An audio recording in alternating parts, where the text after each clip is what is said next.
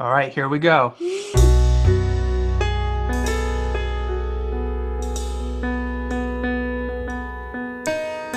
Rants with Justin and Joe. Joe. Rants with Justin and Joe. Joe. Rants with Justin and Joe. Joe. Rants with Justin and Joe. Joe.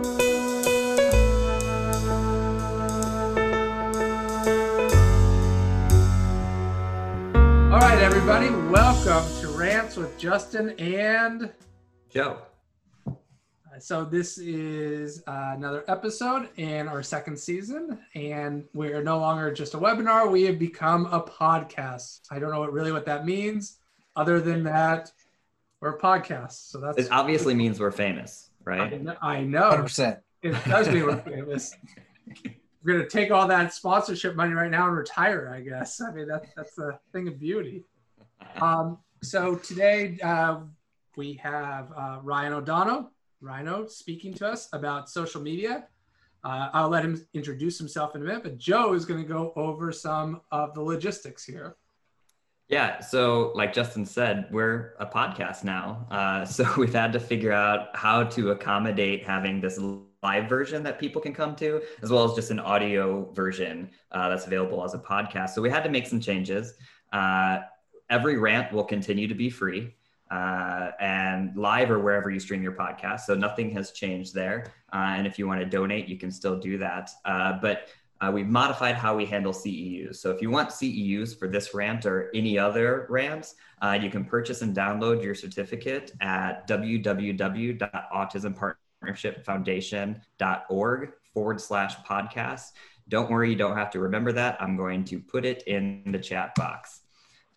So if you're interested in CEUs for this, just follow that link. You can add the rant to your cart and you'll have to answer a question about the keywords and then you're done. Everything's a nice automated process. So I'm going to take over the keywords, another change from season 1. Justin has lost his power for keywords. So the opening keyword for this one is Tom. Do you want to know how to spell that? It's right there, TOM. Our opening keyword. So make sure you're keeping track of that if you want CEUs. And continue to ask questions. We like this to be driven by everyone who's asking questions. You can do that in 2 ways. One is through the Q&A. That'll allow you to ask questions either anonymously, and we can post it up so everyone can see what we're discussing, or you can put it in a chat. The safe way is the Q&A. Sometimes things get lost in the chat if the chat gets going. So if you want to make sure your question gets answered, use the Q&A, but I'm pretty sure that's all the logistics. Season 2, crazy. So the keyword won't be where, and the closing keyword won't be masks. No, not for every one of them. But still, people should wear masks. There's still a public service announcement, right? It is. Wash your hands too. That's an important thing too. So with that, we are fortunate enough to have really the guru of social media for behavior analysts. With Ryan joining us today. And one of the changes that we made at the end of season 1 was we know who Ryan is, but maybe not everybody knows who Ryan is. I find that hard to believe, but maybe the case. So Ryan, can you just take a couple of minutes and introduce yourself and your familiarity with this topic of social media? For sure. Thanks for having me, y'all. Really excited. So I am a board certified behavior analyst. I largely have been in the field for about 10 years now, 10 and a half-ish. Stumbled across the field like most, got into a situation where I was taking a class, found it really interesting, was doing all right at it, and begged my professor to help me find a way to try to figure out how to apply this stuff that I was reading about. Started working at an adult day program for adults with intellectual disabilities, got to see some of the power of what happens when you help people out achieving their goals with behavior analysis, and said, sign me up for this sort of stuff. A few people tried talking me out of it, saying it's going to be an uphill battle your entire career. And I was like, what are you talking about? Helping people doesn't seem like an uphill battle. In hindsight, they may have been right, but it's been super rewarding and fascinating. So I graduated in 2013 from Florida Institute of Technology, the brick and mortar program down in Orlando, Florida. I was there for a couple years, but tagged on an extra year after graduating to help start up a program for students in the school system that had really severe behavior needs and supports were needed. So typically talking about 2-to-1 staffing ratios, two staff to one student ratios there. And that was super fun, really useful, really neat in that community. But I loved the West Coast. So I moved back to Reno, found another job working with adults with intellectual disabilities. And there was a night that I remember watching a joke kind of parody video of somebody, and I couldn't put my finger on what it was, but I saw the joke parody and I was like, hey, this makes sense. What is it? So I finished watching this woman's YouTube video and then hopped over to the original, and I just found myself consuming this one YouTuber, Casey Neistat's content over and over and over and over again. And to the point that my alarm goes off, I have to go to the gym and go to work, like my normal schedule. I stayed up all night binging it. And I went in and half embarrassingly, half impressed though, to my colleagues at the time office. And I was like, hey, because I was responsible for essentially the lives of hundreds of people receiving services during the day. I was like, hey, I stayed up all night and I shouldn't be the one making any sort of decisions today. I'm sorry. I showed up, but I stayed up watching, and I was embarrassed to say watching YouTube all night. And we just kind of chuckled about it. And I sat there fascinated all day of why was I just clicking in the next thing. And that was kind of the start of an interest in social media, beyond just posting and sharing a little bit. I was really trying to figure out what it was that was underpinning and making it so interesting / addictive at the same time. And so in short, the last few years, I've picked up a video camera, started running around, seeing if I could have anybody say yes to help me record and share something related to behavior analysis. Started up a YouTube channel called The Daily BA. And that was just kind of the premise, share stuff out there, see what happens. And it is taken me all over the place. Learned a lot of cool perspectives. And I guess lots of ups and downs that I think we'll get into when it comes to social media, the benefits, the drawbacks. On one hand, it's a really good dissemination tool, but on the other hand, it's a lot of power and you could disseminate incorrectly and have all sorts of slew of issues. So right now I run a media company where I help others make either ABA related content for marketing their businesses or such, help run a couple small conferences, but largely speaking, I'm kind of a digital nomad is what they call it. People that can have figured out how to kind of create online content and make enough of a living to keep doing so. So that's me in a nutshell. I'll disclose to everyone, I haven't formally practiced in about 2.5-3 years now, I think. So I do no longer practice working directly with people. It's largely this media world that I live in. I don't know what I missed, but that's it. No, that was wonderful. Cool. And I think probably everyone that's here has to be familiar with the Daily BA. I think the content that's put out there is very wide reaching, at least within our field, and probably even outside of our field, because I know that's one of the goals as well, is to disseminate behavior analysis more broadly. But I think now that everyone knows who you are and what you do, let's open this bad boy up.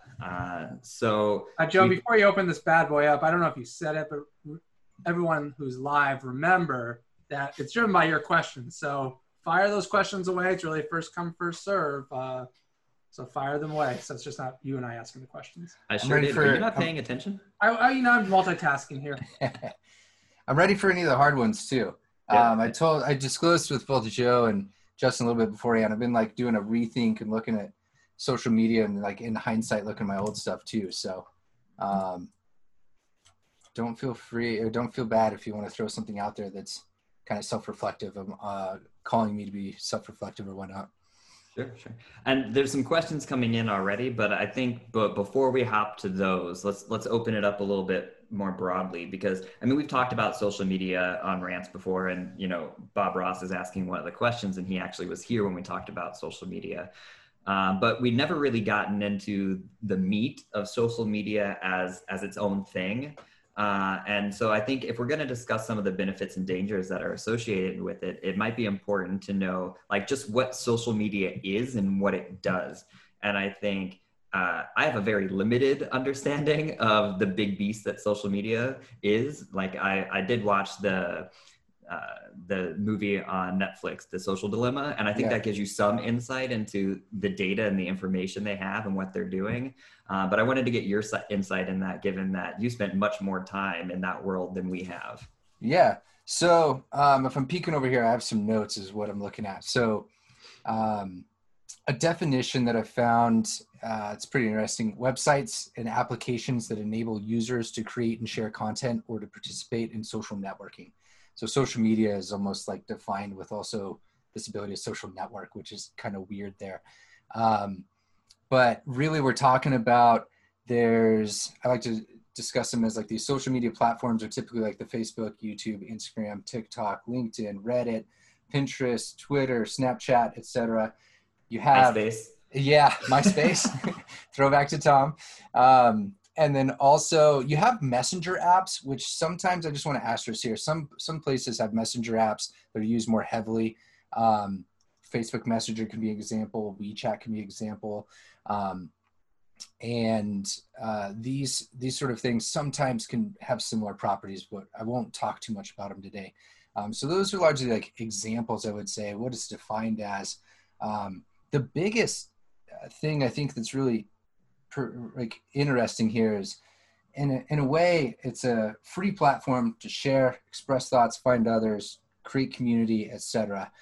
But the expense of what? And it's largely when we click agree, our user generated content. So by us giving away our information on any of these, whether that's a photo, a YouTube video, Facebook post, MySpace post back in the day, they run off of user generated info. So really the agreement that I look at now is us or anybody that's putting on information there is providing the information that they need to actually help run their business model, which is ran through advertisements. And this kind of breaks down into two different areas. Your advertisements in a way can get more effective, more and better at targeting, which I hear some people say like, hey, I appreciate the ads that are effectively that I'm actually trying to look for. So like this way of advertising to me off of my information, some people find that of value. But there's this really weird line of like, at what point do we stop that micro targeting, as they call it? And where can that become too much? So for example, certain posts and discussions could be analyzed by a social media platform, they found, and people can realize sometimes even before people realize that they're pregnant, that they are pregnant, and they can start feeding them ads towards these sort of things. And it could be based off of a search history or discussions around things that they've had. And so think about how crazy that is, that your user generated content being shared can find out insights of like that particular nature prior to you realizing these sort of things. So the aggregate behavior and behavioral data that we're providing is just allowing these platforms to leverage largely advertisers towards us, which is the revenue stream. And this has probably been it forever, like since they've came up in, I don't know, 2005, 6, 7. I never studied MySpace too closely, but YouTube, Facebook, Instagram, like this is how they largely run. Not that they don't have other things that bring in their money. But yeah, this fundamental shifts seem to have been, early days of the tech world, Apple and such were selling software, hardware, things like that. But the commodity is now selling our user-generated data. And that's where the questions really are at. Why you see Facebook and Mark Zuckerberg having to go up in front of Congress and like answering these sort of questions, because it's really changed the game. And I think myself, 100%, but largely all of us were like, not quite sure when we clicked I agree to terms, like what was going on. And the question is when did these people realize that that's actually what they were doing, is getting us to freely give them the information, the most valuable information, people say, our data, to be able to leverage their business model. And so I've known some of this, learned some about it, largely was just kind of trying to understand how to use this dissemination tool and how to reach people and how to kind of build a business around it.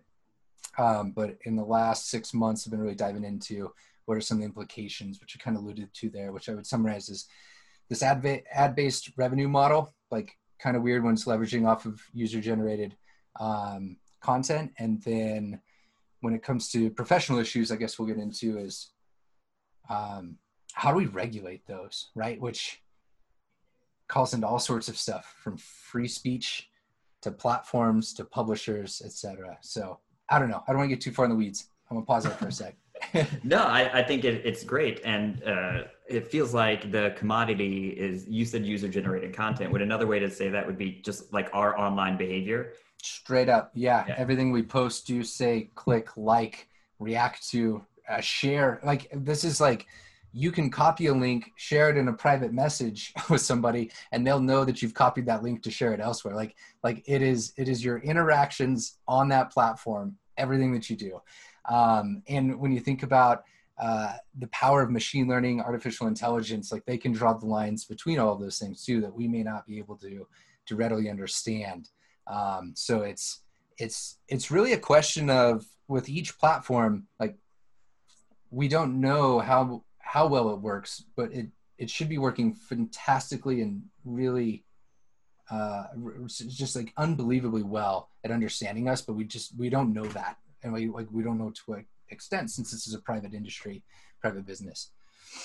Yeah, well, and I think that creates some interesting discussions on the benefits and the dangers on a more global scale for behavior analysts, because we can, if we were able to get in there and look at the data, we could help provide some information and some understanding of how well it's working and which direction it's working.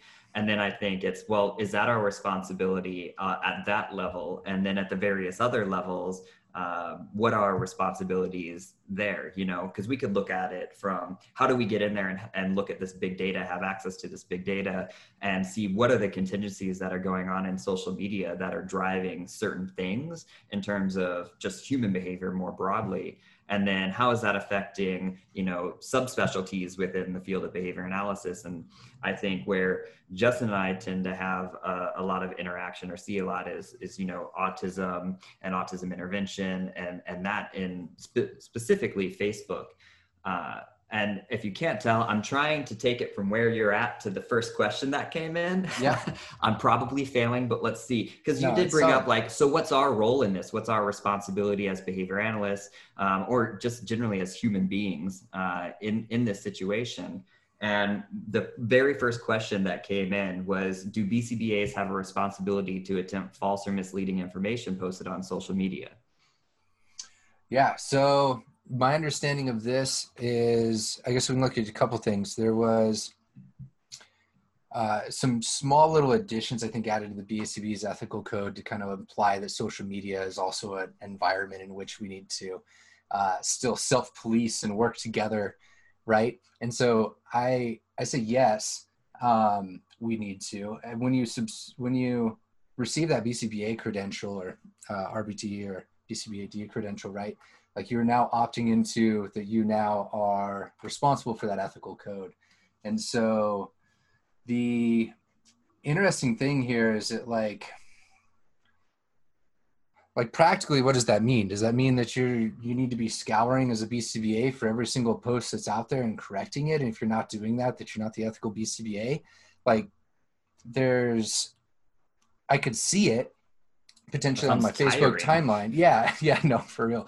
I could see it on, for example, I could see it on my Facebook timeline, have something that's more pressing in the moment that I need to handle with, say, with a client, and not respond to in the moment. Does that make me unethical? Like, nobody saw that. Nobody could verify those sort of things, right? Like, there's I think part of this also comes down to our core system is really, for ethical issues, is kind of this one of self-policing, where we need to all kind of watch each other when we might be misstepping.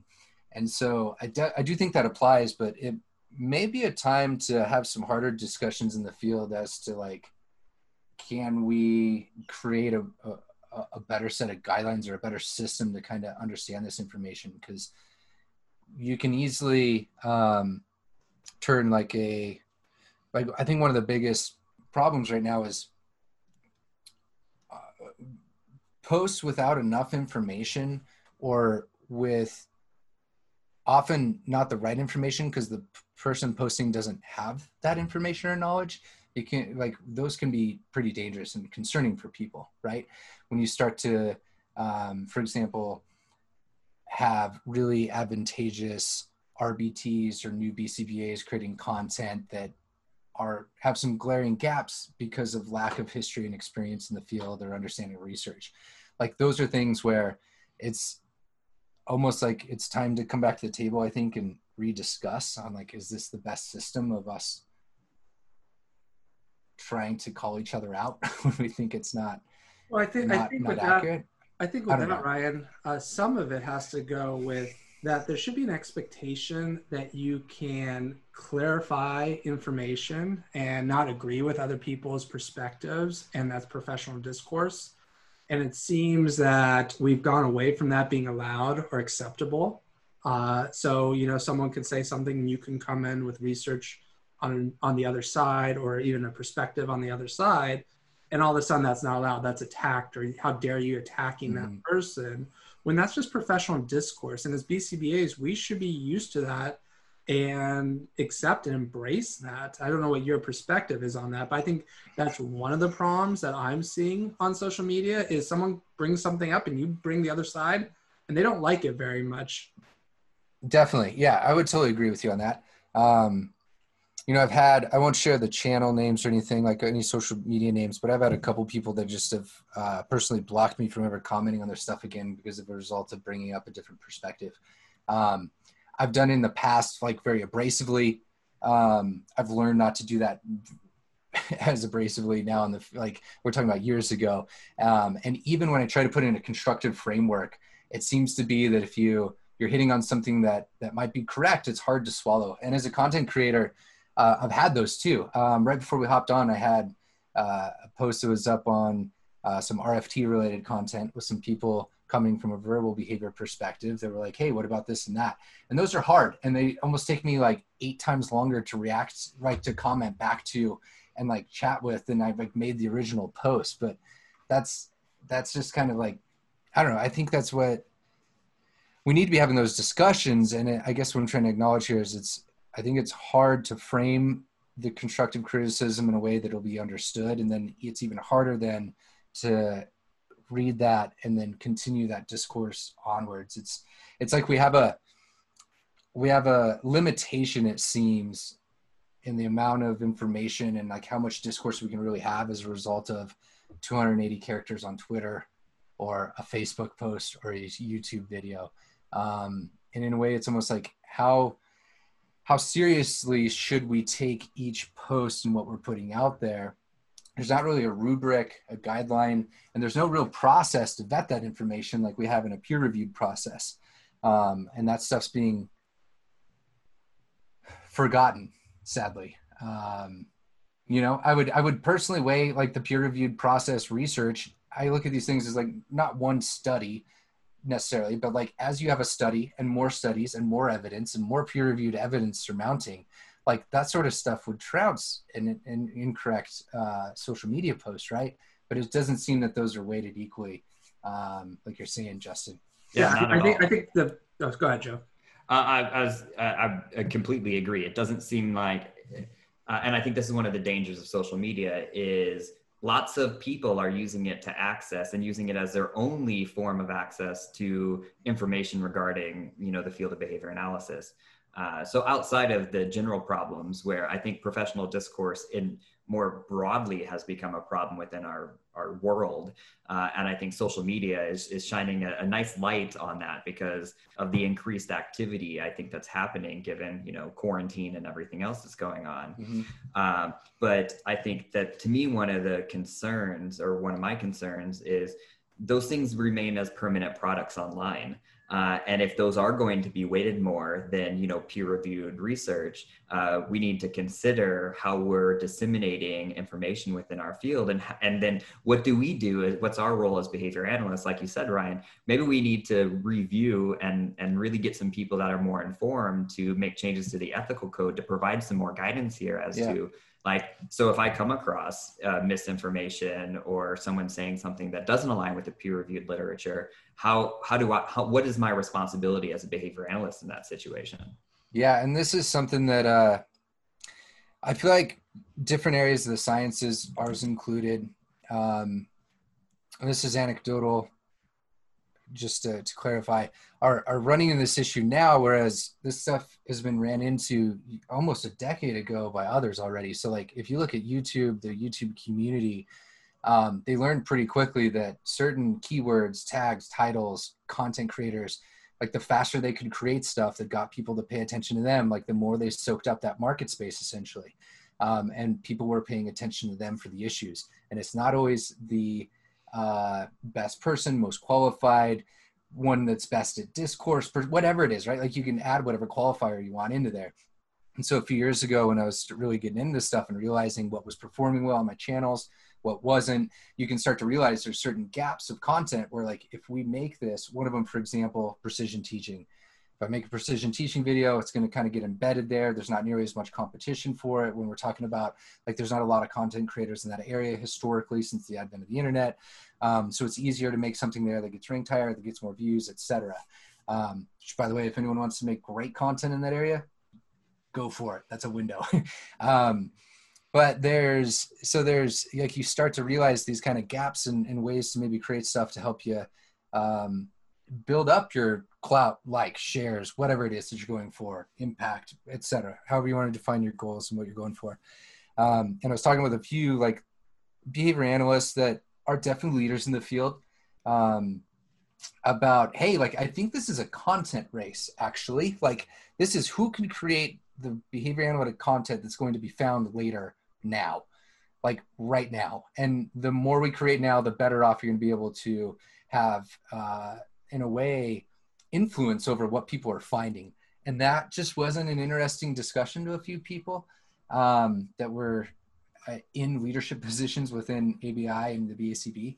And I get that they're not in the game of content creation, but it's almost like I look at it as an obligation to be able to,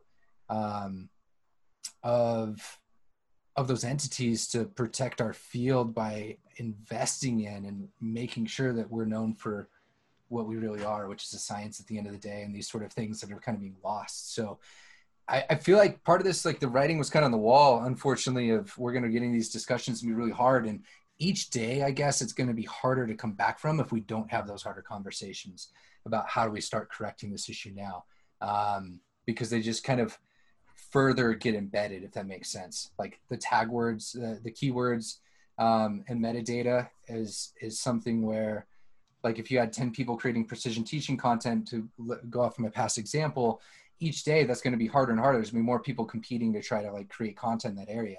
And in a way, what we've learned from social media is it's not always the most accurate, true, coherent information that makes it. It's usually the stuff that's on the opposite side there. Whatever can drive the most clicks, get the most emotional reactions, etc.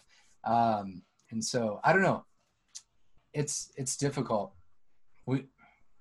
Well, and I think this is where having someone like you with a deeper understanding, or at least a better understanding, I don't want to throw my perception of your understanding of social media at you, right. But to me, you're a guru. So I question it daily.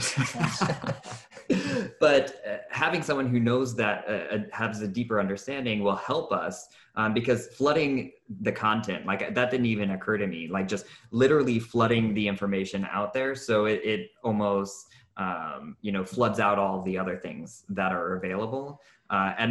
But I think then the danger is who's in control of ensuring that content is the appropriate content and the desired content. Because there's, infighting within our field about which direction we should go with various things, and still discussions as to what the philosophical underpinnings are of our field. So I think that creates some other problems as well.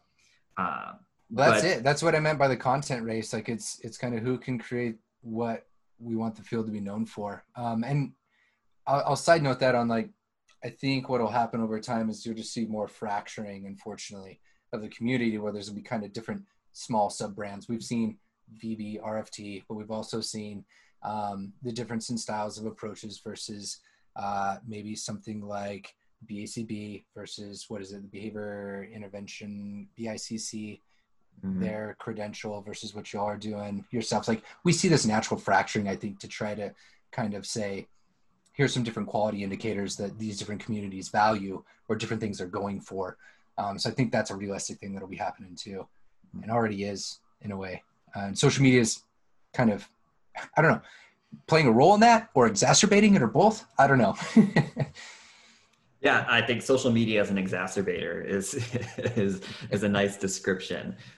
So there's several questions that have been flowing in during this conversation.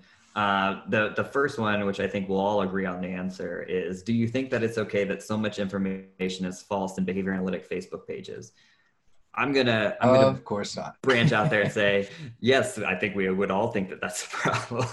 I think we all would agree it's a problem, but we have to look at why it's continuing to happen and being allowed. I mean, it's not yes, it's facts are facts at the end of the day, right? And there's a great commercial from CNN. I don't care if you're watching Fox News or if you watch MSNBC, and I'm not getting political with it, but they show an apple, right? And they say, this is an apple. You can call it a banana, you can yell it, banana, banana, banana, but at the end of the day, it's an apple.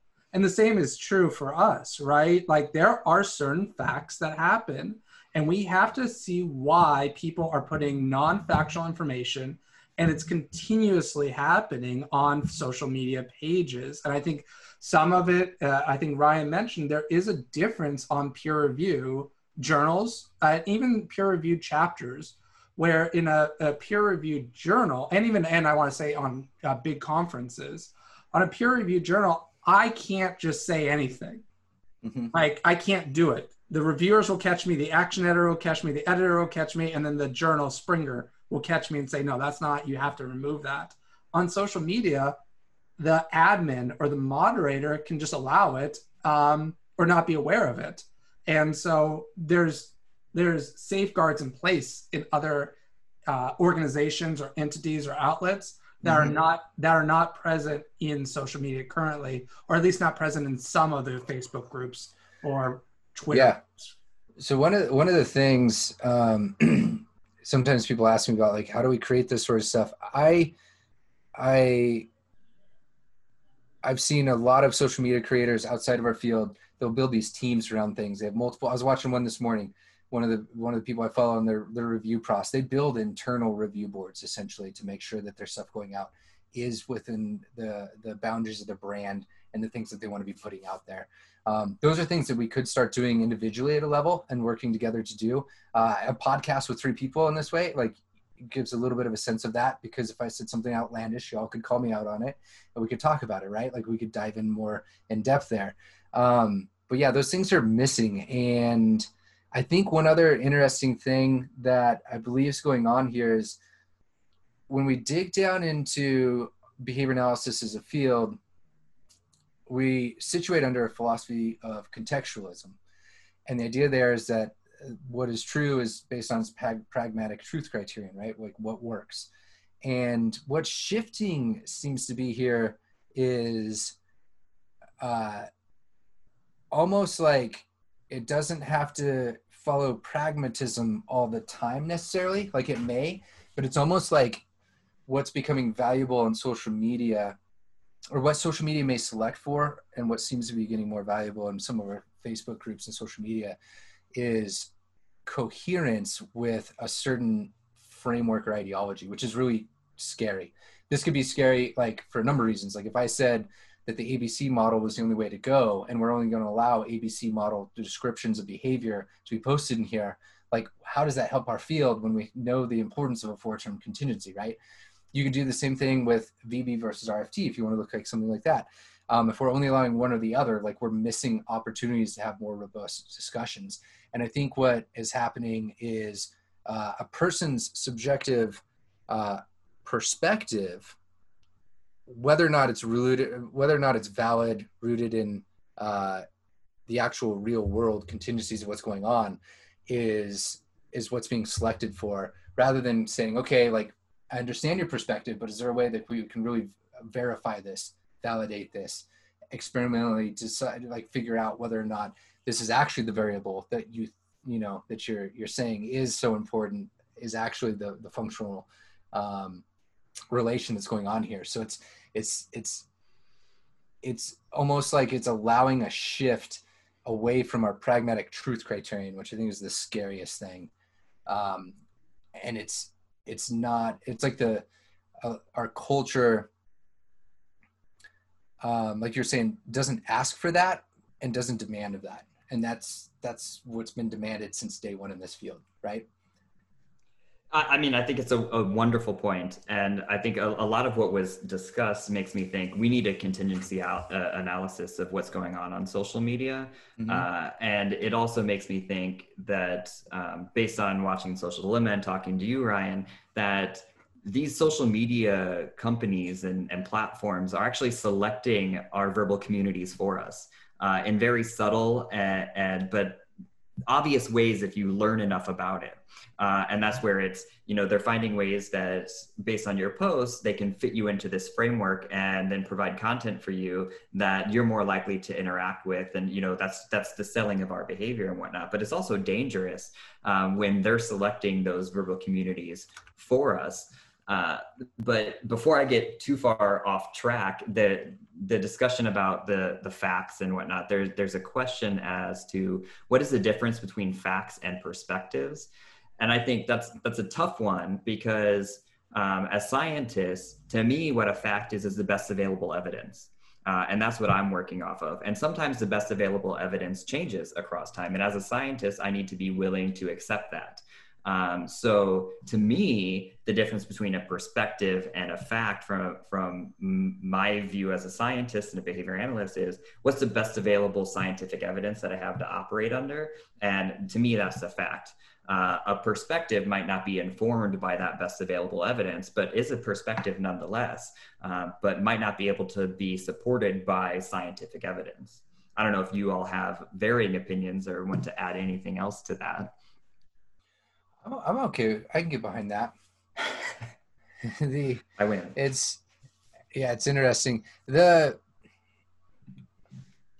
think the other area that's really interesting here to think about both the perspectives and the facts is it's really ripe. These platforms are for falling into some landmines. So one of them is like reification. It's very easy to have something that you state then start to almost become like a reality and a physical thing that actually matters. And it's like these platforms almost allow for certain logical fallacies to really occur and for that to be acceptable within the community. And I think this is another area that's really tricky. Like this happens all over social media where you see things like cherry picking information, straw man arguments that are going on, right? And people don't realize that those fall apart in a scientific community, but they're being almost selected for and reinforced primarily in these Facebook groups and larger social media platforms as well. So it's, fact, perspective, but also like when does a perspective become a fact when it's really not? And that's also what seems to be happening. Yeah, well, and from a strictly behavior analytic perspective, we could go down. We could have a whole rant about fact and truth. Like, is there truth with a capital T or truth with a lowercase t? Like that's a pigeonhole that we could definitely go down. But this conversation has seemed to spark a lot of questions related to fact versus perspective and whatnot. Yeah. So I think since the audience is interested in this, we'll keep rolling with it. So the next question that aligns with this is, who gets to determine what facts are? Isn't science always looking for new and accurate information? How do we know what we are reading is fact or not? Some heavy-hitting questions today. Well, I mean, they are. The first part of that, I hope you didn't get rid of it, Joe. Who gets to determine what facts are? Data determines what facts are, right? I mean, we're scientists. At the end of the day, data is going to determine what facts are.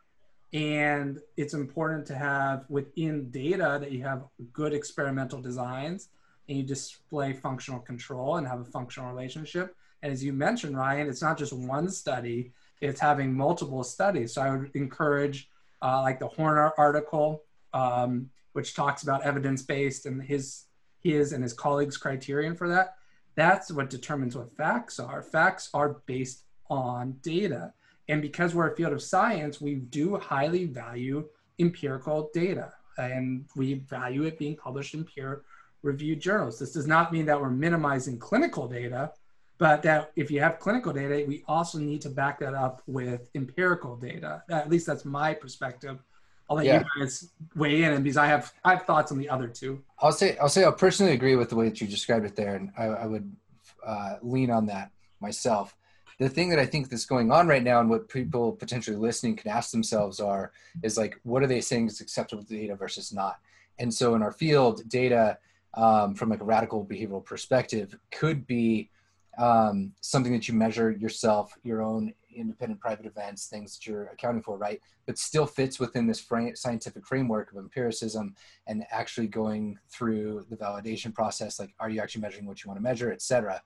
And I think if anyone's listening out there that's not kind of checking themselves in those sort of ways, your data could still be data to you, but it could be wildly off on your measurement, validity, on the actual prevalence of that sort of thing. Like, there's a whole slew of errors that can happen there.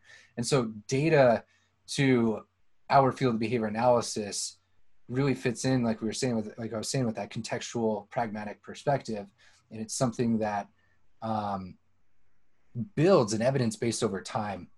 And our danger right now is that level of data is being almost, I would say just straight up, is being equivocated with a single person's perspective, which is not the same thing. And it doesn't mean that your perspective, your one data point, whatever it is that you've potentially gathered, isn't on the right track of something that's capital T truth and like valid and out there, but it has to go through the process to really understand how valid that is.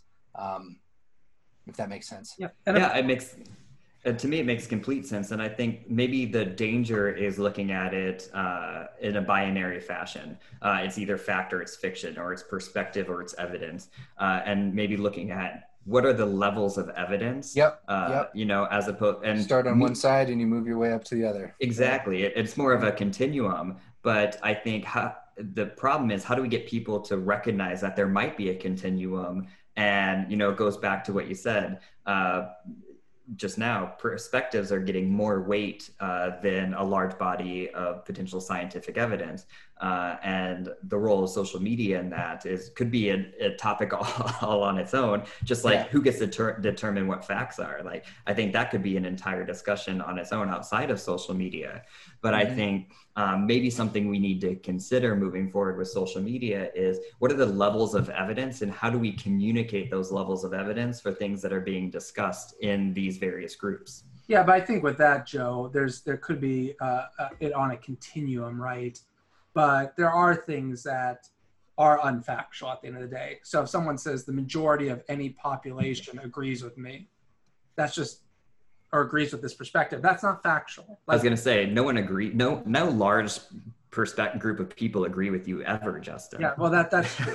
But if I was to say, you know, the majority of children who have Down syndrome agree with this perspective, that without data showing that, there's millions, hundreds of thousands of people with Down syndrome in the United States of America. Like, unless you've actually taken data on that, you can't make that. That's a factually incorrect statement. Now, you could say the majority of people I've come in contact with agree with this, or I've talked to. And so like, I don't consider that level of evidence. I consider that you're bringing in your perspective and you're not bringing in data, depending on how you frame the question. Does that make sense to at least you two? Mm-hmm. Yeah, but I don't think it's incompatible with looking at it from levels of evidence. Like that would be on the very end of. I agree. You know? It's on one end of the continuum, but it's on that very low end of the continuum. Mm-hmm, mm-hmm. And then I think the last part of that question was, I have to find it. There's so many questions, which is always a good sign. How do we know what we are reading is fact or not? Yeah, how do you know what we're reading is fact or not? I think one thing that we should do as behavior analysts is, when someone is making this as a factual argument or saying this exists, ask them to see the research on it, ask them to see the evidence on it, and you should be able to provide it. So if Ryan was to ask me, like, if I was going out and saying, well, we should no longer be doing X procedure, and Ryan should be, where do you get that information from? And I should be able to list out the references or what my source is and back that up with some actual information. And I see what happens is a lot of times when we ask people for their information, they change the goalpost, they try to redirect the conversation. They don't like being called out on it because they're coming from a perspective and they're not coming from an analytic place, in my opinion. Yeah, it's super difficult. Like what I've seen attempted elsewhere, not in professional levels like this, but people start to try to largely create the content they want something to be known for. And so it turns into like, we will create as much as we possibly can. Platforms have actually done this to the point where they create creator funds. I don't see this as something the BACB would ever do, since they don't ever step back and endorse anybody. But like, this is, I think, would be a pragmatic solution to start attempting to fund the sort of creation that you want to see out there. Like, that's something that is 100% within the control of our leading organizations and could have been done. I have seen ABI, for example, writing a lot more blog posts and doing some more video things. I think they asked me to do something here soon with them. That's kind of a video related thing. And so that's, I think, where I would spend my time brainstorming, I guess, is like, how do we come together as a community to create the things? But it ties all the way down into like, are we really training people to identify these pitfalls in graduate programs? Like, that's a side that I would, as someone that teaches an entry level class, I would say, like, we do not spend enough time there. I don't think it's only our institution that I work for. Like, we are not teaching people how to accurately identify illogical thinking. And that's not to degrade anybody's thinking, but things that actually start to fall apart and do not make sense, like do not fit within a science. And we need to step back and understand, how do we build that logic back up from the ground up and make it make sense? Or if it's not making sense, how do we, from the ground zero, like rethink that question again? And so remind me one more time, I was gonna try to tie it into the actual question, Joe. The last part of that question was, how do we know what we are reading is fact or not? Yeah, so the only way that I currently do it is, it's a ton of work. You have to read that perspective. You have to read what others have to say. I kind of go through a few things. If I hear something totally outlandish, I think my go-to is I reach out to a couple of colleagues that I know that may have expertise in the area. I'll do a search myself, and this is not a Google search. This is even farther than a Google Scholar search. Like, you have to start to look at the actual evidence. And those things take time. And so I think that time pays dividends in the long run. It may not seem like it in the forefront, but it's always been worth it to me to understand that argument better as a result of what's going on. And it makes you better as a practitioner, as a human, I think, too. But it's quite easily to slip into some pitfalls. So like, having people that can help you. One thing I've been reading a lot into this summer has been different areas of philosophy outside of behavior analysis. And I have two people that I continually call on a weekly basis, that when they see me calling, I'm thankful that they pick up, because they know they're getting into a 1 to 3 hour conversation about me trying to understand different areas of philosophy. Right. But that's what's worked really well for me. Again, that's a perspective, not a fact. Well, but I think it's a wonderful point about, and we've talked at length about the loss of analysis in behavior analysis, or at least the training of behavior analysts from, the undergrad all the way to the graduate level, and in professional training or clinical training as well. And I think, to me, the answer to the how do we know what we are reading is fact or not is, well, we can address that in our graduate programs and in the training of behavior analysts. So they have the skills to be able to analyze if what they're reading is considered, truth with a capital T or fact with a capital F, or where it lands on the level of evidence for what they're reading.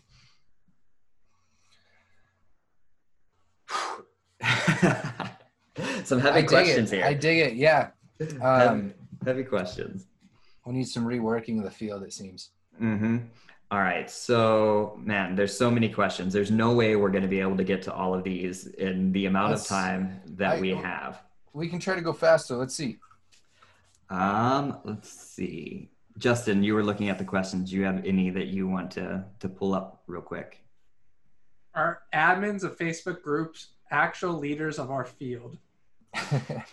I mean, this is the way I think about it. Anybody can go out there and create a Facebook group that says yes to yes and agrees to a term of service at Facebook. So like, just remember that. Like what I look for. There's a number of Facebook groups that I'm in that are outside of behavior analysis. I spend the majority of my time in. They ran super well. It's great. It's very different than the ABA Facebook group landscape, and I think it comes down to is that person really trying to lean on like the tenets of our field? Are they looking at it from an empirical, deterministic, natural science framework, right? Are they valuing those sort of things in every post, in how they comment, in what they put out, etc.? And they may or may not be a leader.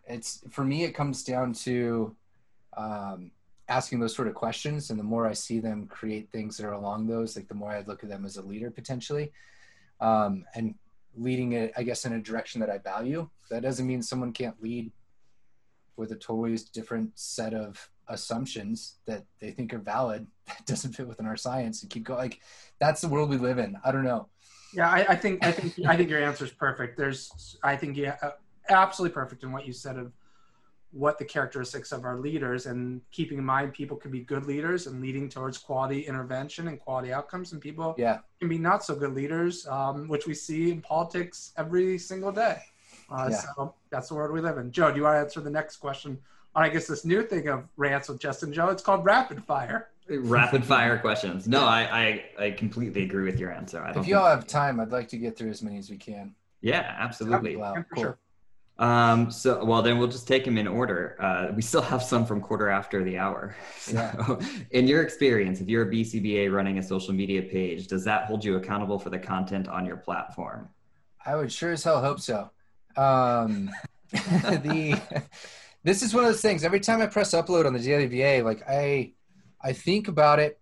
I think about it again, and then I have like a small wave of anxiety of like, what are the perspectives that I didn't realize before I hit publish? And knowingly, like, I might not be able to understand them all. And then I hit publish, and in the first like hour, it's like checking to see if anything was torn up, if there's any text messages or emails, right? Because it's scary. Like I said, you can build a platform around, or build a support network around you, or create with multiple people to try to avoid that. That's what we started doing on Why We Do We Do. That podcast was, there was always someone that creates the show notes, does the research, 2 people that record it that are different than that person, and then we have somebody that listens to it back. So you have 4 people that are listening to something before it goes out, and building those sort of safety checks in there. I don't do that on the daily BA. Now, a lot of the stuff I've come to start to make is being reviewed by somebody else beforehand, if there's someone else involved. And that's I don't know, those are some thoughts around it, but the accountability for it, I would sure hope so at the end of the day. And we need to hold each other accountable for that. I'm one of those, like, the more we held each other accountable, the better off we're all going to be for it. Again, as a content creator, like reading some things that are, that's one of the hardest things to confront and swallow, is when you create something that was off the mark, you didn't catch it, someone you know and respect calls it out, and then you're like, well, shit, what, like, it hurts. Like, it feels like a character jab, but what it is just a not quite right on your behavior. You adjust and you move forward, right? Now, there could be ones that are exceptions there, where something very outlandish or horrible would be worse than that. But I think we definitely need to hold people accountable for it. Go ahead. I 1000% agree, and think if you are a moderator or admin and it's overwhelming, find other people to help you out, because we all are busy, and I'm sure no one's being an admin or moderator is their full-time career. And so find other people to help you out to get the job done. But I 1000% agree with you, Ryan. And admin and moderation, by the way, if anyone's out there struggling with this, Reddit has done a decent job as a community, I would say, for how they go about it, having multiple people managing 100,000 plus subreddits, million plus subreddits, and even the use of bots and things like that. So there might be better platforms or other strategies other fields have found to help do that more effectively. and we don't need to necessarily reinvent the wheel there. Yeah, I mean, I have a very small group on Facebook for just sharing behavior analytic research. And the thing that works best for me is just post approval. So no one can post unless an admin looks at it and makes sure that it meets the standards for the group or what the group's purpose is. And that's a very easy way to ensure that what's going out there, you're comfortable with being held accountable for. Yeah. So the interesting thing there is, so we were talking about pages, right? Like personal pages. So I looked at it as like your personal Facebook feed versus your like public page versus like your groups. And those, I was given experience to clarify for people from like running a page that's out there like the Daily BA. And then those groups, I think that there's more creative ways to potentially moderate those sort of things like you were talking about. All right, let's keep trucking through. What are your thoughts on anti-ABA being all over social media and BCBAs joining the call? Oof, man, they're not holding back with these questions today. No, this one's difficult. I was actually looking at a media. I lost it. I'll find it real quick for y'all. But I was listening to, I was reading a post on the Teaching Behavior Analysis listserv in which some people were doing some surveys online looking at which fields would self-identifying autistic individuals not sign up for first when it comes to services for autism. And out of 136 respondents, it was 99 that said they would not sign up for applied behavior analysis. Applied behavior analysis was number one. Now, there's a lot of things there, like where they surveyed, how they did the outreach for that, things like that. I guess what I'm getting at is it's a really pertinent question right now. I think it's an important question to be asking. What we need to do as a field, I think, is try to really understand what's going on there. Like, do we have an understanding of where these perspectives are coming from? For example, is it certain practitioners that are producing producing horrible outcomes? And are there qualities of those practitioners that we can identify? What is the prevalence of being against behavior analytic services versus being for? Like, where is that solid research line happening? I personally haven't found it. I don't know if it's missing or if I'm missing it, you know what I mean? But I think there's a lot of questions that we need to ask and data that we need to have to really understand what's going on. Because right now I see a lot of perspectives, and I see even read some things that sound absolutely horrible, but it's also so disconnected from the things that I've experienced in behavior analysis that it's like hard to understand what's going on. And that's usually when I go to look for more information, more data, right? But I don't think we have that. And what I mean by we is in humanity, not just behavior analysis, right? Yeah, so I think that we have to recognize that there's been bad intervention out there, and we've talked about it, and adherence to rigid protocols that don't get desired outcomes, and that's important. I think we have to look at people's perspectives and history and listen to what they have to say and their experiences, but we have to be careful of overgeneralization that's occurring, that they're speaking for everyone's experience. And we have to be really looking at why certain people post different things, whether it be Facebook or Twitter, Instagram, or Reddit, which is up there. I didn't even know what Reddit is until Ryan talked about it. And so we have to look at why people post, because sometimes it's not really just to get their perspectives heard or to get conversation. Sometimes it's just simply to get in arguments, and people like getting in arguments, and that's the real function of behavior. And so, I think we have to, listen to the perspectives, and at the same time defend and talk about what quality ABA is and the results of quality ABA and what our job as helping practitioners are. Yeah, and I think it highlights the problem with the term ABA as well, because ABA means different things to several different people. And clearly to the people that were surveyed in that study, ABA meant something very specific that doesn't mean the same thing to the three of us. I'm assuming based on this conversation and our experiences. So I think it's important for us to figure out what are the components of whatever is being called ABA in this context, and how does that compare to what we're experiencing? And then is there any disconnect between the two? And if not, that it will inform one thing. And if there is a disconnect, that'll inform another. But I think we need to get a better idea of what the ABA is that people are experiencing, that they either like or dislike, so we can start to see what are the critical components there. And is it what we would consider like modern day progressive ABA? All right, roll on to the next question, Joe. All right, is there a That connection? could have been a rant in itself, by the way. Oh, man. Each one of these questions could be a rant in its own, and we're gonna have to have Ryan back. Is there a connection between real life behaviors and social media behaviors? How does social media change or influence our behavior? Are the lines completely blurred between what's real and what's not nowadays? I don't know. These are questions. I think it's a fantastic question. I don't know how to answer it. I think this is what we've seen with the digital extension of ourselves is it's very easy to have your digital self almost become as important or more important than the actual person you are in the world that you're living in. And that's extremely freaking scary. So I don't know, like they're both behavior. They land within this natural world. We can understand them both. But it can almost become that you're living two worlds if you're not careful, I think. That's what I was trying to get out there. And you don't want one created reality of your social media feed to potentially be what you're living for in your day-to-day. There was like a year and a half when I was creating content, running around trying to get every video I possibly could for the Daily BA. And I don't remember a hell of a lot of that, but it was busy. And it was extremely fun, but it's also like at what expense was that year and a half of getting all those sort of things? Like, was it valuable for the community? Was it valuable for me? I don't know. I ask myself these things day to day. And that's almost like one of my self-management strategies around social media. Like, if I'm not present enough in the world around me today, then I probably need to scale back tomorrow.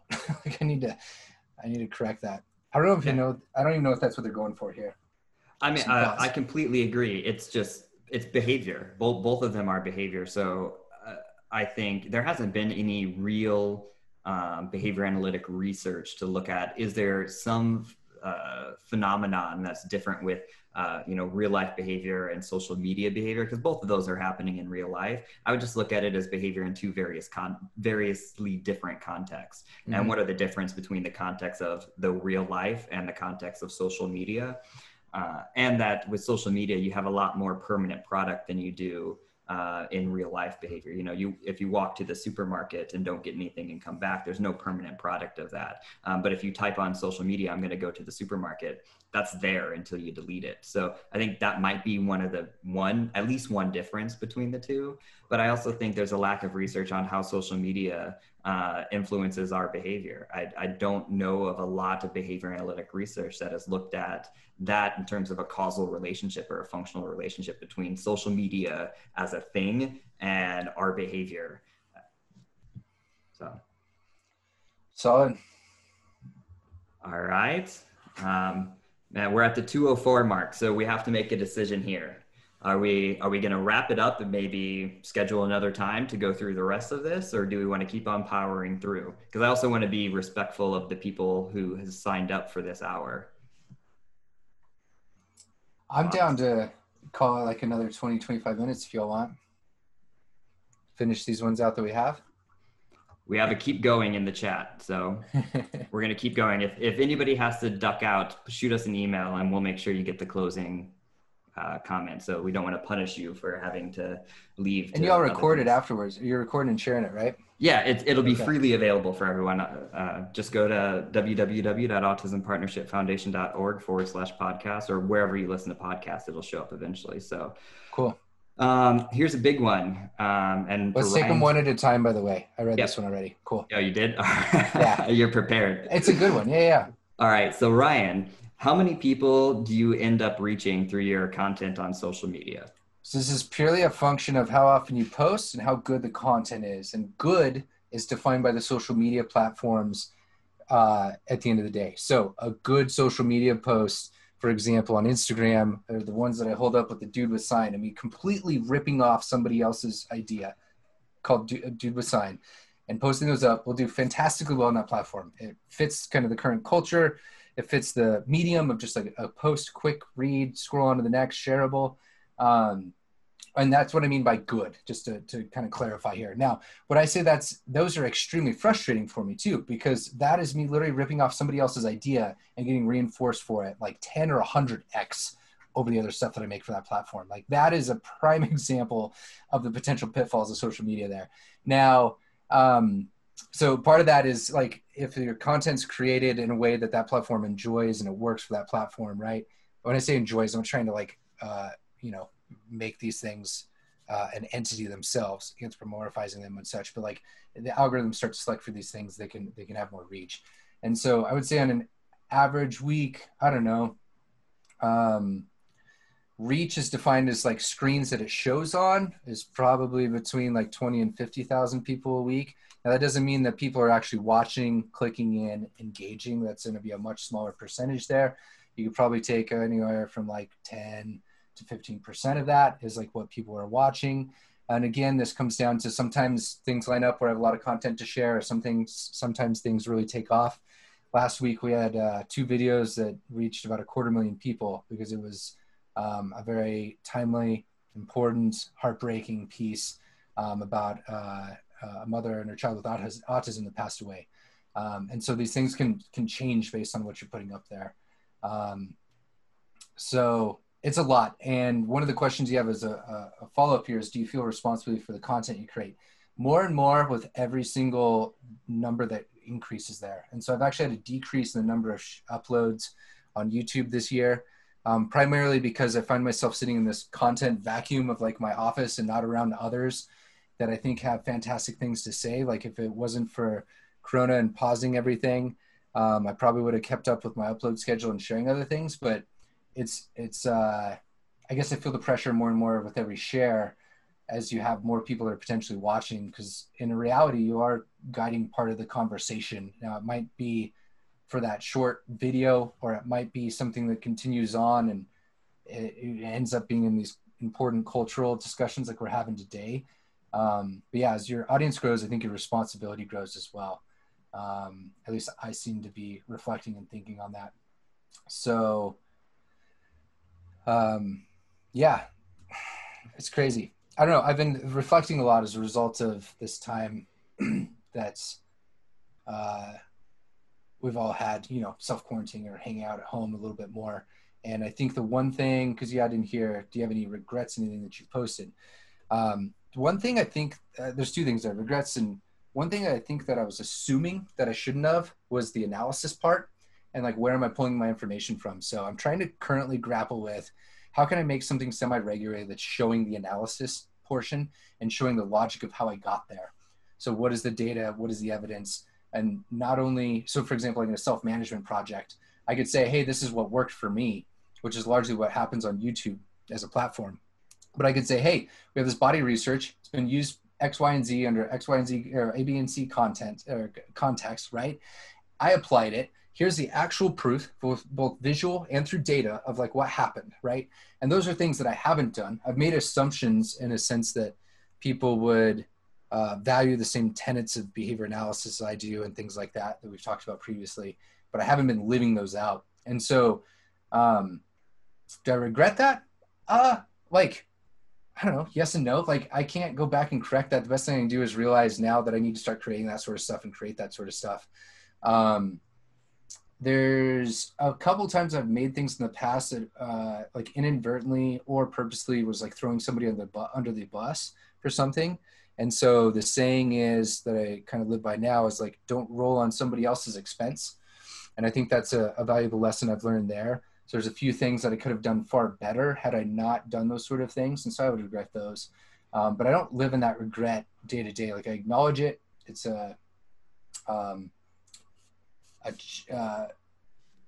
like a flaw in that behavior at the moment. I need to correct and adjust off of it. So I think about it. And then there was one other question I missed in there, which is, do you have preferred platforms and reasons why? Um, I personally love the visual medium, so YouTube's by far my favorite. And part of me getting enamored with that YouTuber I talked about, Casey Neistat, from the beginning, was trying to understand, like, how do people tell great stories through video? And so that one's still my favorite personally for a lot of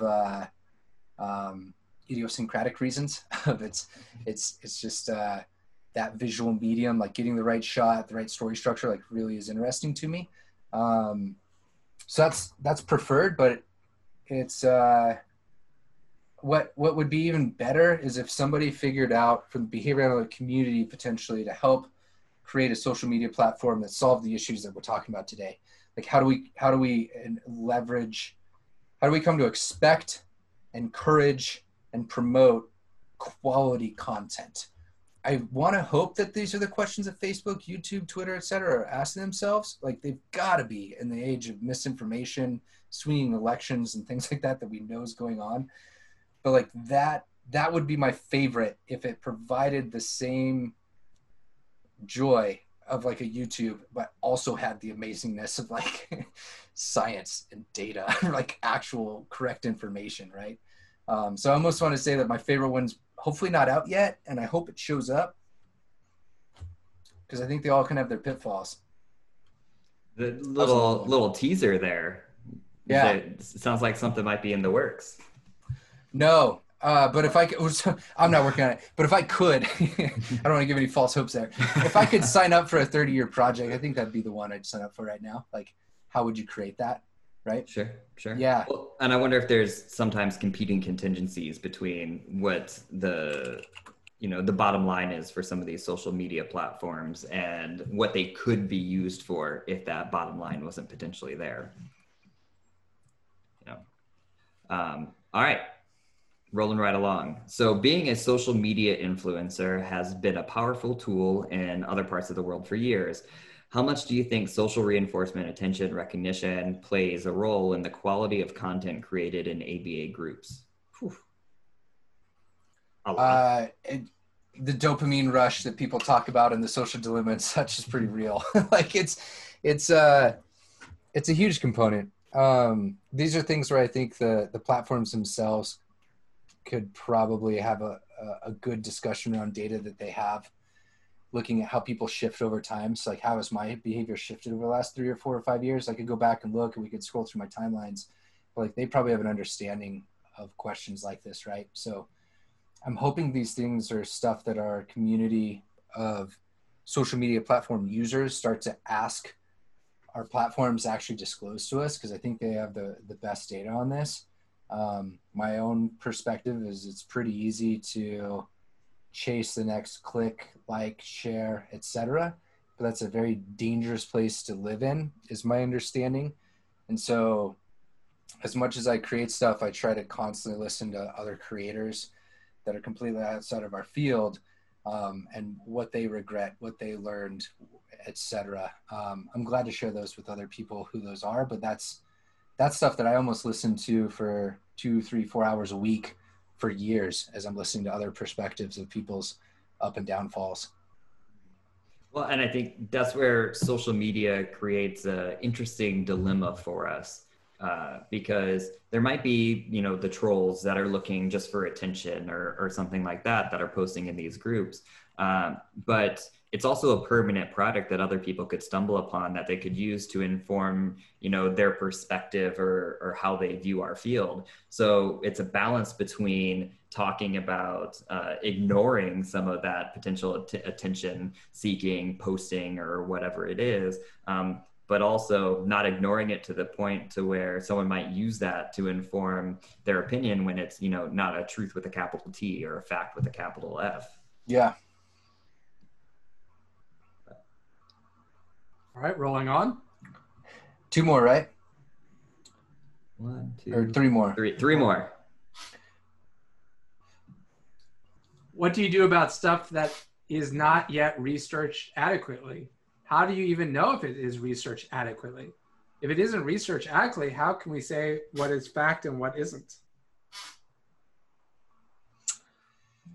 This one's difficult.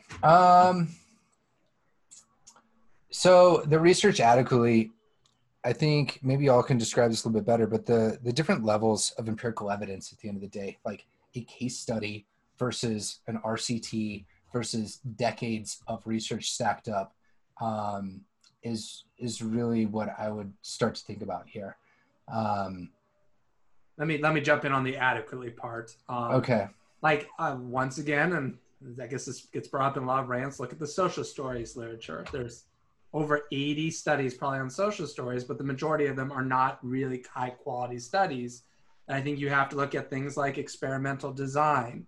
And if it was done correctly, if you can weed out confounding variables and attribute the change in behavior to your intervention. Also, if the procedures are described well, operationally defined, if the dependent measures are described well, if the participants are described well.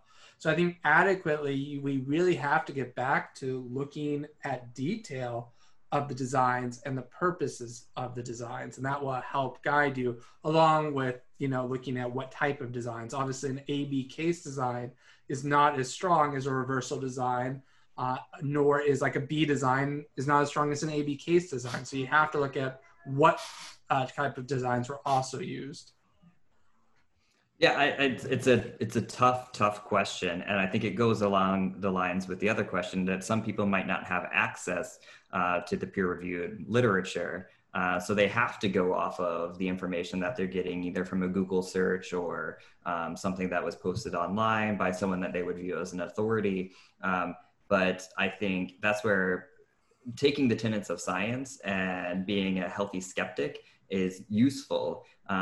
And also viewing, well, do we need to research basic behavioral phenomenon to be able to know that something that I'm trying to do might not be researched, but it's based on the principles of behavior analysis? There doesn't need to be a study for everything that you do clinically. As long as you're doing it from a behavior analytic perspective, if you're, a BCBA or you're falling under a behavior analytic philosophy, like reinforcement works. There's lots of research to show that. So if you're doing an intervention that is based on reinforcement, but there's no research behind the name of that specific procedure, you still are probably okay. But you have to balance that with also, like what Justin was saying, looking at the literature in a very analytical and skeptical way and going with the best available evidence that's there. But that's a tough question. I dig. There's one other thing I'll add here, which is there's bodies out there that are not within our field. So one of them, what is it? The What Works database. They were trying to gather a bunch of perspectives and look at research and start to create aggregate statements off of what research do we actually know and think we can say, like, for certain is fact. We see this with ASAT, the American Society of Autism Treatment. That's it. So ASAT makes some statements out there as well, aggregating the information. And these are things that we've had discussions in the past in our field. The earliest one, I think, was Cantor in 1953, was talking about a system that would allow us to understand just how far can we take our claims of scientific evidence and where do we need to further go in and research. We don't seem to have that cohesive organization whatsoever. You might have it in a research lab or in a small verbal community that's researching similar areas, but as a cohesive group of behavior analysis, like, we're not coming together and be like, hey, we have some real big holes here that we need to figure out. And this area is probably good to go. Like BST, we can probably button this up. We can start looking elsewhere. Like there's certain conversations there that might be useful for us as a community. That would help us in this as well if we all work together.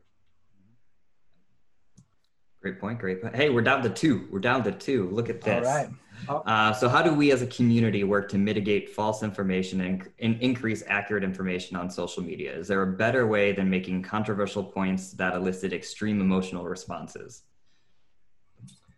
If you watch The Social Dilemma and you see some of what's going on in, I would say, in a more largely public discourse from leaders in, or ex-leaders in these tech companies, is they're saying that these are things that we need to program for. So we need to have our algorithms start to select for things that are more accurate versus less accurate. And one of the discussions that starts to pop up there is, are you enabling people to share their voice? Is this an extension of free speech law? Or is this something where now you are a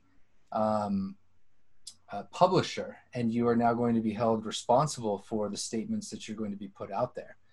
And this is a very big conundrum when you're talking about someone like Facebook, for example, with 2 billion active users. Like, they can't handle being held accountable as a business for all 2 billion people's statements on there. They'd be litigated to closure like immediately. So it's a pretty big conundrum. And what I personally think is the way I hope to see it go, and I say this because like I don't work in these organizations, and I don't think I ever will, is could we start to have the leaders in those organizations realize that they need to start selecting for more than just what works on shareability, driving ad revenue, etc. We need to be a little bit more responsible in what they're selecting and sharing out there. And I get that that's not something that any of us could do. So I'm sorry I don't leave you with like a practical thing to start doing on your part. I mean, outside to create that content, right? I mean, I think we've been described, Joe and I, that I'll create more posts that create controversy in the terms of the tone, and Joe will be more scholarly and nice. I think that's kind of our good cop, bad cop that we've played now for years together. Apparently, that's what has been labeled. No intention. Yeah. Like, that wasn't planned. And, you know, I think for me, it's looking at some of these posts of what the purpose of the post is and the sides. And I think people take sides on the ones at least I respond to in terms of opinions. And I know there's certain people I'm not going to be able to influence no matter what I say, no matter how I come across. And I know there's certain people that what they say, no matter how they come across, it's they're not going to influence certain people. So it's really about those people in the middle and getting those people in the middle to see what I think is important. And I'm sure it's for the other persuadables. side. Yeah, it's the same as politics. I mean, Trump supporters are always going to be Trump supporters. Biden supporters are going to be Biden supporters. And what they're arguing for right now, I don't know when you guys are going to hear this on the podcast, but 30 days before the election is the independent voters, the voters that they can swing to their sides. And I think that's why we do it. And so sometimes, you know, you are bringing a knife into a spoon fight. I mean, that is just something you are going to do. And so you do it because there's a certain reason for it. And we just have to be, you know, understand that. And there's times that you're going to be more nice with it and just who your personality is and what your goals are with it. Solid. Yeah. All right. Last question. Last one. So how do you ensure the lack of peer-reviewed evidence you described is not related to a lack of access to academia or privilege on our end? How do we ensure that we're understanding our privilege as academic folk when weighing in on what's shared by populations who might not have access to what we do? I'm going to jump in with my perspective on this, at least in my initial perspective. Is, well, we're doing stuff like this. I think we're acutely aware as academic researchers that there's some people have access and some people don't, and we're privileged to have access to those things. So how can we create access to that content or that information that other people might not have access to? That's why we do ramps for free. That's why we have a free RBT training. That's why we continually try to find ways to get rid of those barriers based on privilege. So people can have access to that information. That's just one thing, and that's not going to solve, and that's not a complete answer to this question. But I think finding ways to be able to create content that doesn't have like a paywall or some other way that's preventing people from accessing that information is important to me, at least. Yeah, this one's difficult. It's a solid question, though. So a few things that I've thought of when reading this over a few times. Our field of behavior analysts seems to be, like the BACB, I think could play a role in this. So them providing they have, for example, a couple journals that we have access to as part of our credentials. Expanding those drastically would be one way to start increasing and ensuring that we have a lot of different understanding of what's going on outside of just our own field or in those few select journals. The individual practitioner themselves, whether you are submitting your research or creating it. I see people pushing for open access content. So the most recent issue in Behavior Analysts in Practice, 23 articles on the COVID-19, were completely free of access. So there's like movements in that direction. And then what else? Like you were talking about bringing down the barriers of paywalls. That one's super difficult. Like you can create content creation doesn't go without costs, no matter what it is, whether it's your time of typing up and the reading and writing or creating something, whether it's peer reviewed or a video or etc., to hosting and things like that as well. So the cost is something that I try to personally balance out as much as I can on sharing as much as I can for free to allow me to keep going forward. But it is extremely hard. Like YouTube over 2.5 years has paid me something like $1,200. The camera and lens that I use cost more than $1,200, like to create something quality. So it's a difficult balance there that I try to kind of continually ask myself, is there enough free content out there and is it at an equitable price range if it is priced out there? So I don't know, those are first few thoughts. I know that there was some clarification here though. Can I read it? Yeah. Go ahead, Ryan, if you want to. I said, I meant more on the lines of privilege of being able to create peer-reviewed journal articles rather than access to reading existing literature. Though that is true, there are a lot of paywalls that shouldn't be there. So yeah, I guess to wrap up here real quick, the paywalls, us not wanting the paywalls there, when we live in a society that's ran off of cash at the end of the day, like it's really hard to sidestep those sort of things. And that's something where if you took those paywalls away, how would that business survive? That's the question I like to ask back to people that ask those sort of questions. I'm not saying that it's impossible. I just like each business is incurring costs and providing some sort of service. And I think each business would have to have that question asked to them of like, can they truly keep going? What I've learned is I can create more and more myself as a result of financial support that helps me with some of the minimum costs. Like hosting our courses right now costs us $500 a month. The liability insurance of that is $6,000 a year. So you're talking about like the YouTube stuff that I've announced this last 3 years. Like it's not peer reviewed like you're asking about here, but it's cost me anywhere between $12,000 and $19,000 just to cover my ass and be able to create content. Like that's nowhere near the $1,200 that YouTube brought me in, right? So it's like having the paywalls actually allow you to do some of the free stuff and disseminate has been in my experience. And I know it's not ideal, but it seems to be how the game is structured, in air quotes. And so I try to just continually balance that and hope I'm doing it right and listen to people.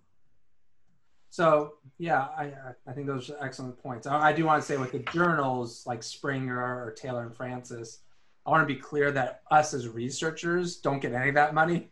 So Joe and I have published over 100 articles and, we don't get a cent for whatever Taylor and Francis or Springer get on it. And I do want to say that many researchers do give the article as an academic or educational opportunity if you reach out. So don't spend the $39 if you can make that connection.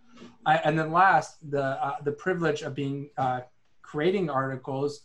Yeah, Joe and I, that is our profession, and we get paid to run research and part of a research team. And there's others that, are universities and that's their job, or grant funding and that's their job. And so I guess that is a privilege that we get that. But I would encourage, to go, if you don't have access, go and volunteer and help out on research teams. There's a lot of people that would openly invite you to you get that experience and you can be part of the research and that research team, and so that you can get that kind of experience as well. I do think this will be an excellent discussion about privilege. Later on, we have Dr. Elizabeth Fong and Dr. Patricia Wright later on one of these episodes, and I think that's a perfect discussion for them because that is their areas of expertise. Ryan, I appreciate you going. We said 60 minutes and you went 90 minutes. You're a Thanks champion of this. No, likewise. Thanks for like sticking it out to answer all the questions. I always feel bad when I talk too much, we don't get to the questions. So realizing that halfway through, I was like, let's see if we can answer these. No, it's great. We could do this forever. I think we could keep going. So everyone can get their CEUs if they're interested. I'm putting the information in the chat box if you're watching this live. If you're listening on the podcast, the closing key term is Anderson. So the opening is Tom. And the closing is Anderson, like our buddy from MySpace, Tom Anderson. Nice. And Joe, do we know when the next rants is? We do. The next one is on the 20th with Sarah Trotman. We're going to be talking about autism treatment and big business. Oh, snap. So that'll be another interesting rants, which I'm sure we'll get a lot of questions. Ryan, thank you so much for being a part of this. Thanks for having me, y'all. And that ends Rants with Justin and Joe. All right, everybody. Take care. See ya. Thanks again, Ryan. Later.